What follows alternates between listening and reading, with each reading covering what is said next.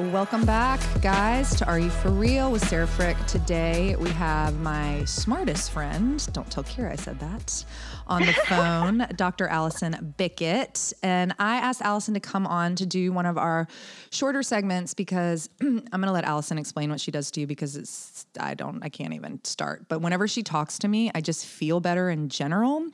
So Allison, for many reasons, I love you. Thank you for doing this. Allison's one of my oldest friends, not old in age, old in we've had a time together. We've had a time. Sarah, while I was insomniacking last night, I was faced with this really disturbing and also very heartwarming stat that we met after college and we have been friends for almost 20 years. I know. It does seem like a long time. And I had no friends and you were like, I'll be your friend. And we met at the Cheesecake Factory and got blue cheese martinis. 122 blue cheese olive martinis, 100%. I was thinking about that. I was like, I like this girl and her blush and her big hair. I love her. So much blush. But you came into that party like coral tube top poppin', white pantsin', and your hair like the lion's mane, but except it wasn't like the lion's mane of today, like the boho chic lion's mane. It was like this, like the shiny curls, the shiny tight curls.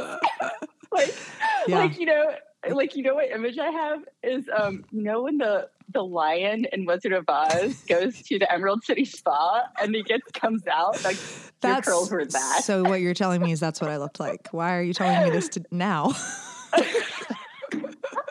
I don't know. 19 and a half years ago wasn't good enough.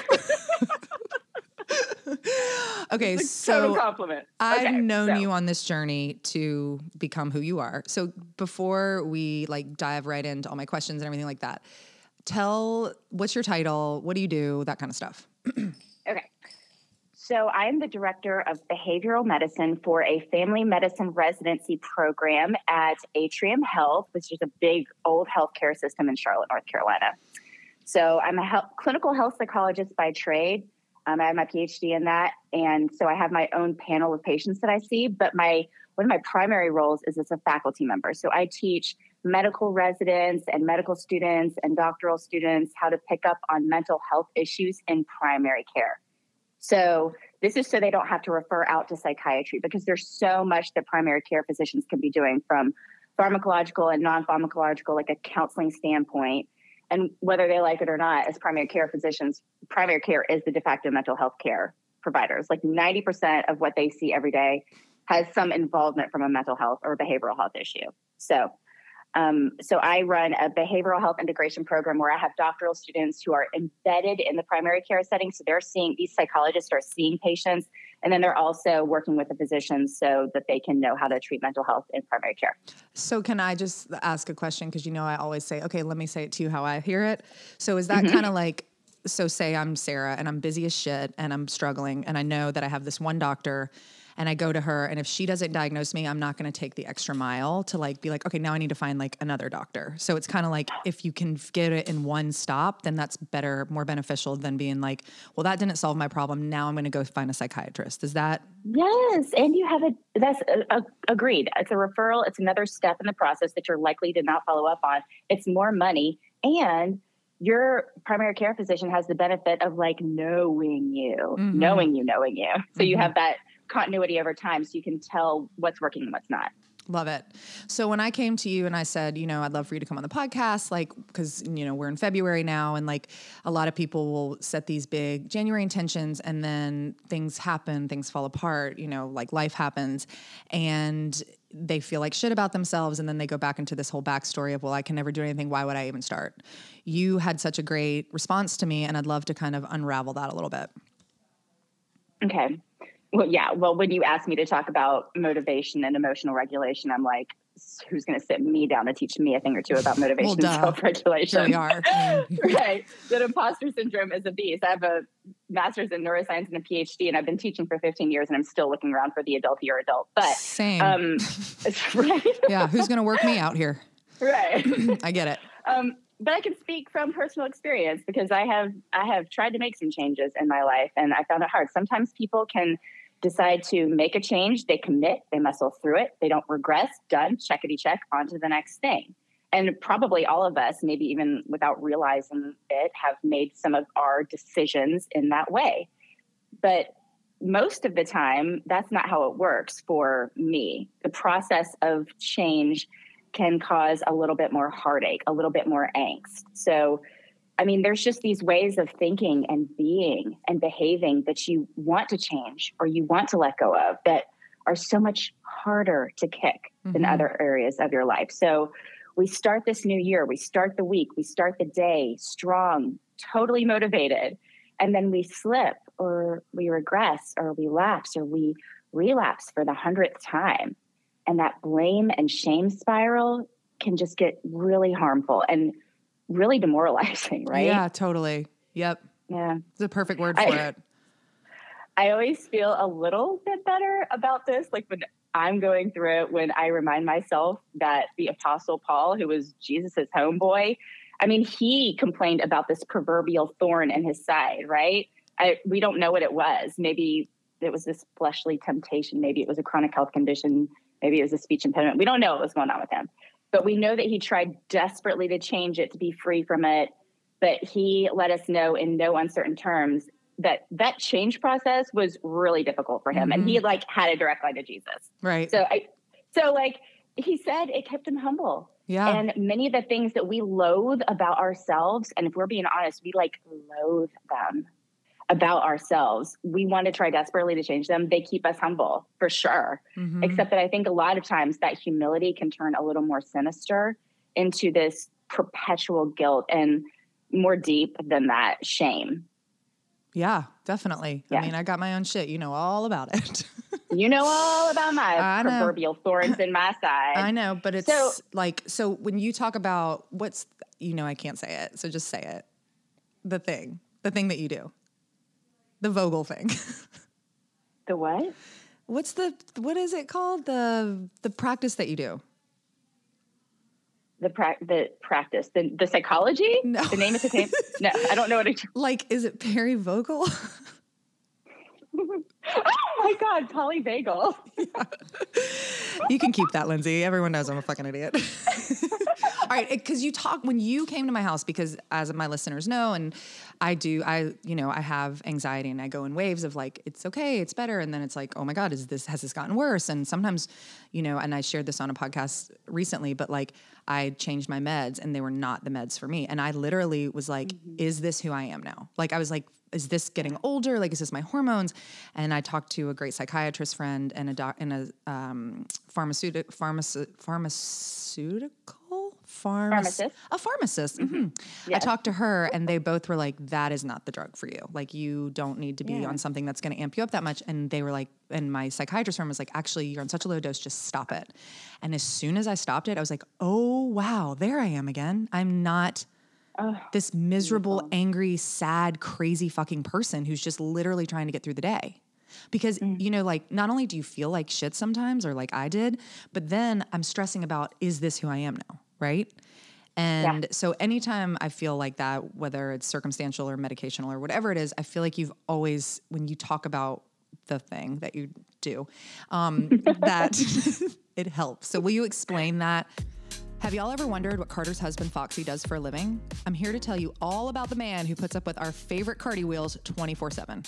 Foxy owns Foxworth Insurance, an insurance agency that focuses on both commercial and personal lines with a focus on commercial real estate, homeowners, and flood insurance. So who has your insurance? Here's the deal. John and I switched our business and home insurance over to Foxworth Insurance, and he made the transition seamless, offered us better coverage, and saved us a ton of money. If you're thinking, why would I switch? Why wouldn't you switch? You gotta support Cardi, duh. No, for real though. You would switch because you're supporting a locally owned business owned by Foxy and Carter. It's a win-win. You can head to foxworthins.com to check out all of the stuff that he's doing. You can also email him at info@foxworthins.com. So you go ahead and do that. That way you can see if Foxy can help you. He can help you understand so much about what's happening in this crazy, confusing world of insurance. And like I said, he really does make it seamless. And I know Foxy personally. He's so easy to talk to. He's so lovely. He's very communicative, and he can give you all the answers to all of your questions. Yeah, I think what you just said was maybe more important than any of the practices or techniques that I do. What you said is the thing for us all to remember about behavior and behavior change that is absolutely not groundbreaking. I mean, I think most of your listeners are probably of above average intelligence and very self-aware. So I'm not telling you anything new. I'm reminding all of us.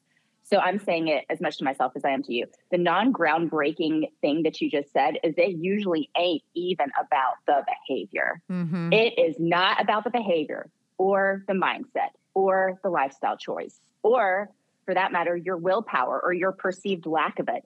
It's about the why underneath it. Mm-hmm. It's about all those other little moments and experiences and people and role modeling and DNA and personality traits and schema, like the innate lens through which you see the world and defense mechanisms that have helped keep you safe that lead you to that behavior or that habit in the first place. Mm-hmm. Like that behaviors and habits don't exist in a vacuum. Right. And so our resistance to change them is very rarely about a motivation or some flawed personality characteristics, which is always what our go-to response is, right? We beat ourselves up about this, but it's about who we are and what we've learned and how we've learned it. And sometimes it really takes examining some of those whys that got you to the behavior in the first place before the behavior change can stick. I mean, but isn't that, yeah, like that's the hard thing. It's like, do I now have to go back and deal with all this other shit to, and I'm asking you this, like, do you have to? And I'm not saying you have to lay on a couch and talk about your daddy issues every time you need to make a behavior change because you don't. It's like, it may help to unpack a few elements of the behavior if it's really challenging to manage it. So do you think what like this needs practical? Yeah, go ahead. Okay. So I was just going back to kind of like the initial conversation, because now I'm kind of putting all the pieces together. Like, so we're talking about like people set intentions like for New Year's, or they're going to do this or not going to do that. And it's not so much about the intention, even though the intention is, an action, which is great. But what's preventing sometimes the intention is what's underneath the layers that are not being dealt with. Correct? Preach. Yes. That's it. I think I'm a doctor now too. You are. Okay. You are basically PhD. Cool. Got it. So what it means to unpack this is not you asked, does that mean I need to unpack everything every time I need to make a behavior change? And it's no. Like, I don't think I could emotionally handle that. I agree. And I don't think that you need to, because it's not always about that. So practically speaking, okay, one foundational issue is that you want to intentionally, if you're trying to make a real behavior change, keeping your heart and your eyes and your senses open, scanning for those whys underneath, and they'll come to you. I mean, so there's a lot of different ways you can keep yourself open to the whys. For some people, you might journal. So it's just like reading. I am not a journaler. I don't keep up with it. It's not my jam. But for some people, it's prayer or meditation. Sometimes it's art. Sometimes it's getting yourself to the room, going to the works. Sometimes it's travel. Sometimes it's just quiet. Sometimes it's locking yourself in a closet and maybe having a shot or two. Okay. But keep your eyes open and your heart open to like the point of what you're doing. So create space to learn about yourself, the who you are and what you're doing. Okay. So my favorite question to ask people who are struggling through behavior change is, what do you love most about the thing?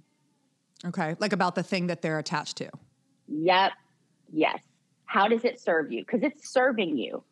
Okay. How does it make you feel good? Can we role play for a minute?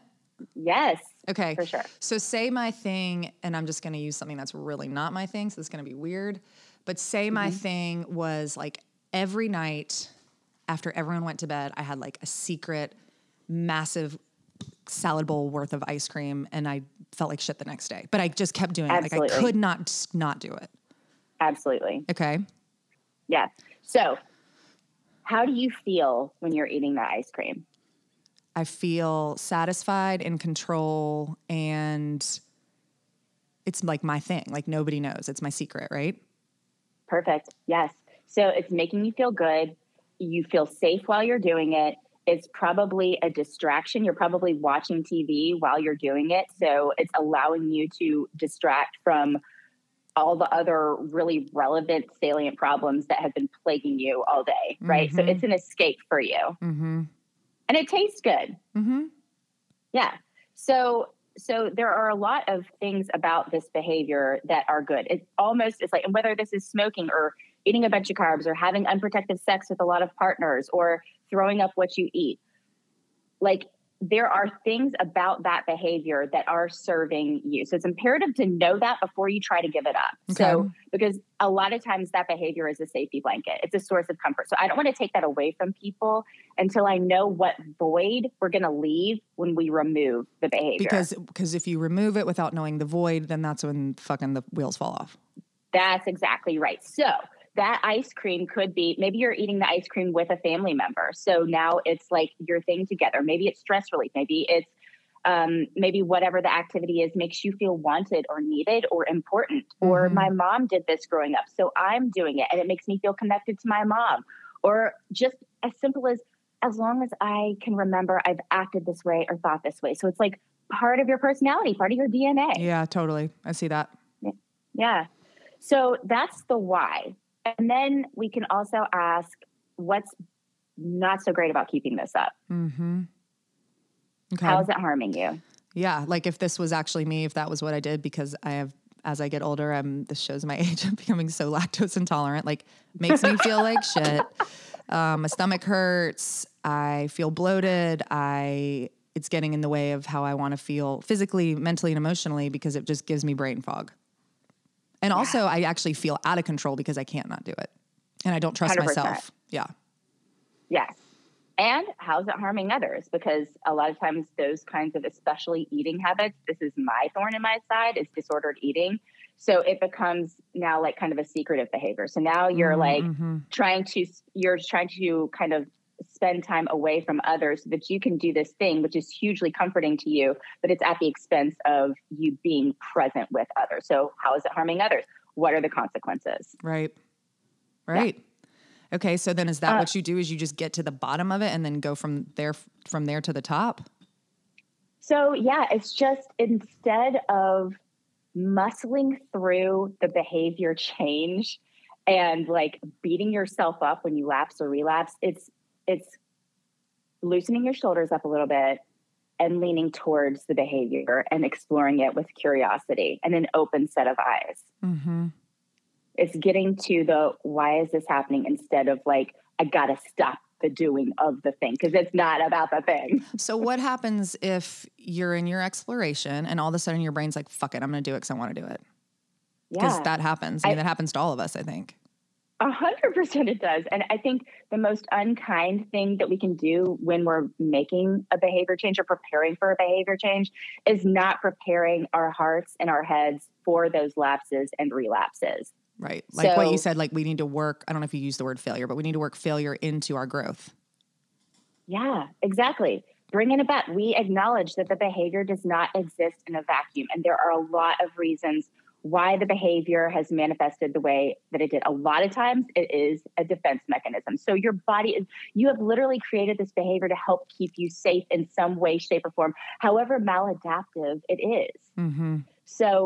So when we lapse, or maybe you could say fail, or maybe when we say we're reestablishing a relationship with a thing from our past that we're trying to let go of, maybe the message is like, you automatically go to, you're not strong enough or motivated enough or good enough. But it's probably more like, where's the unmet need? Where's the void? Where's the hurt? So instead of giving into that shame, which can really block our access to the healing and the freedom that we may be accessing by making the behavior change, we're calling that behavior what it is. We're asking the behavior what it's really telling us. And it's giving ourselves, so we can give ourselves grace around the behavior. Right. And so what I hear is if you have, like you said, the relapse, whatever, you're not, making the shift or whatever, instead of going into that place of like, I fucking did it again, I'm the worst. Like, we're leaning more towards like positive reinforcement. Like, okay, so I feel I'm, doing this thing because my partner and I aren't connecting. Okay, so how can I make a connection with my partner? Like, instead of you're replacing, I don't want to say a bad habit, but something that's not serving you anymore, and not just quitting that, but then maybe replacing it with something that is serving you more. Yes, something more so replacing that safety blanket with like something that's more internally focused. So, for example, I work with a patient who is using substances actively. She is in the stage where she wants to stop doing it, but she's like, look, my favorite people in the world are the people that I drink with and that I smoke weed with. Mm-hmm. And like, if I stop doing that, then I'm giving up my entire network, and I don't want to do that. So we are in the process of getting her hooked up with some alternative social networks. So she's reached out on some, on like some dating websites, and she has reached out with some like groups in Charlotte that do like activities outside for like young adults.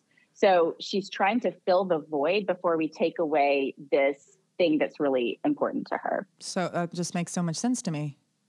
Yeah. Yep. Did you go to school for this or something? It's weird. You're kind of smart. Except I know the real you.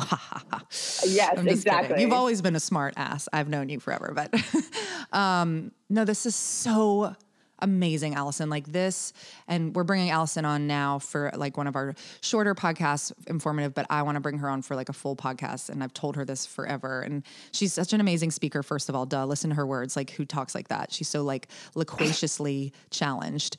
And I don't know if that made sense. And she was like, I don't know. What if it sounds bad? Can you cut it? Can we not air it? I'm like, shut the fuck up.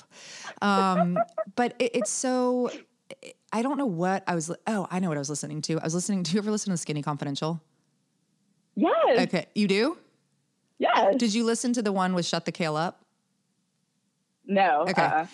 Anyway, she was going through like a kind of a sad divorce, whatever. But she was what I kind of said to you, and I think I've even said this on here, but like, I don't know why I've never thought of this before, but it was so genius to me. Like the woman was asking her, like, what are some of your best practices? And she's like, well, when I stop doing something that I know isn't serving me, instead of just stopping it, I start to layer in things that will serve me, right? Like you were saying, like This woman is looking to, kind of leave a lifestyle that isn't serving her anymore. So let's create one that is. So it's not just like this, okay, now you're alone and that's it. You have nobody.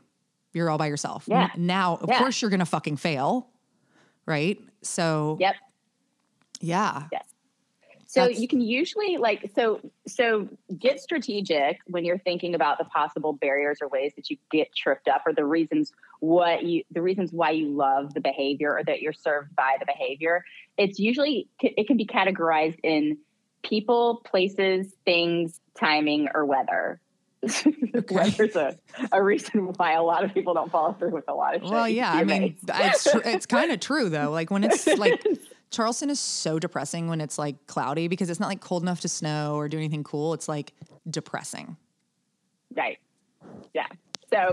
So you can just figure out what your barriers are, and then work in ways to take care of those barriers, to sidestep them. And let me tell you too, the other thing that will trip people up massively is to set a goal that is unattainable. So your goal needs to be really, really smart. And I think you need to create super, super tiny, minuscule, granular goals to start building up your self-efficacy or your confidence in yourself that you can do the thing. You don't have to go straight to the biggest, baddest behavior change. You don't have, my patients with type 2 diabetes that I work with, their physicians are asking them to change their entire lifestyle. So gonna need you to start with a DASH diet, a Mediterranean diet. These people who have been eating Doritos for breakfast for 35 years. Right. And also, could you exercise 5 times a week? That'd be great. So no, it needs to be palatable goals that you can start and succeed and build upon each successive successful change. In just like a general context, that just gives you confidence, Yes. It's like I'm watching my twins start to learn how to read, and they have had a lot more problems than Waylon. Like, it's just how it is. It's how it's unrolling. It's a new curriculum. And like, they start with sight words, and like Van was so down on himself for like the first few months of school, because he just could not get these sight words. Like, he would just shut down, cry, throw a tantrum, want to go play outside. And so, I got a tutor in, and we wrote all the words and put him on his bathroom mirror. And now he's like, can read like cat is hot or whatever, and now he's like, I'm a great reader. And I'm like, all right, Bo, you're not, but let's roll with that, So perfect. Very that is palatable. A perfect example. Yes. Do you think you and I should like demoralized. go on the road together and I can explain to the real people what you're talking about and you can explain to the doctors? I think it's a great idea. And and I say this like with so much respect because I always love going to concerts where there's someone who's like doing sign language up there, you know, for like the people that are deaf in the crowd. And I love seeing, like they always do that widespread shows, but I could be your counterpart. My translator. I could be your translator for the rest of the world. I love it. That's great. Well, we only have a few more minutes. So give us, if you have one more punch, because this was, honestly, Allison, this was so useful for me to hear. I know the listeners are going to get so much out of this. So what's like, let me give you an example. So Sally, she's just been having a really, really hard time. She did dry January. It's something she wants to do. February started, her friends all call her. They're like, all right, dry January's over. And in her mind, you know, dry January was maybe like the reason to start this process. And now she's getting pulled. And it was easier to do it in January. So she already started the process because two of her best friends were like, I'll do it with you. But February 1, we're getting fucking loaded. So what's the best practice for Sally at this point? So I think Sally should really get hooked up with some psychotherapy if Sally has the means to do so, because I think there's a lot of exploration. I'm not just being funny about that. Like, I think that Sally should be exploring her, like the reason why she hangs out with the people that she does. Like, there's probably some really good reasons to keep these humans as friends. And there's probably some other reasons why maybe she should expand her social network to include hanging out with other people who share the same values that she does. Values is a conversation. It's the first conversation that I have with most all of my clients. Okay. So what are Sally's values? What does she value more? Does she value her friendships with these people, or does she value the health decisions that she's making? Because it sounds like they're kind of colliding a little bit. Mm-hmm. So if Sally doesn't do psychotherapy, she can lean in and start to explore these things herself. Like, where are her values? How do they align? Right. Okay. You know? I love and then that. there's also, so Sally could also, start to do maybe one night out with these homies a week and try like doing one drink or doing the soda water thing, or drinking Heineken 0.0, or doing some sort of cocktail where she's still hanging out with them and is still getting what she is desiring from that activity, but not drinking. Okay, good. That's good. Sally, are okay, you out there? Sorry, go ahead. And then there's a confidence ruler that Sally can use to figure out whether or not like this is a path forward for her. So like, there is actually a lot of research. It seems kind of elementary, but there's a lot of research behind this. So if you're thinking about making a behavior change, and let's say like you set up a SMART goal, let's make it about exercise. Let's make it like, okay, so you've decided you're going to start walking and doing some intermittent running like 3 times a week.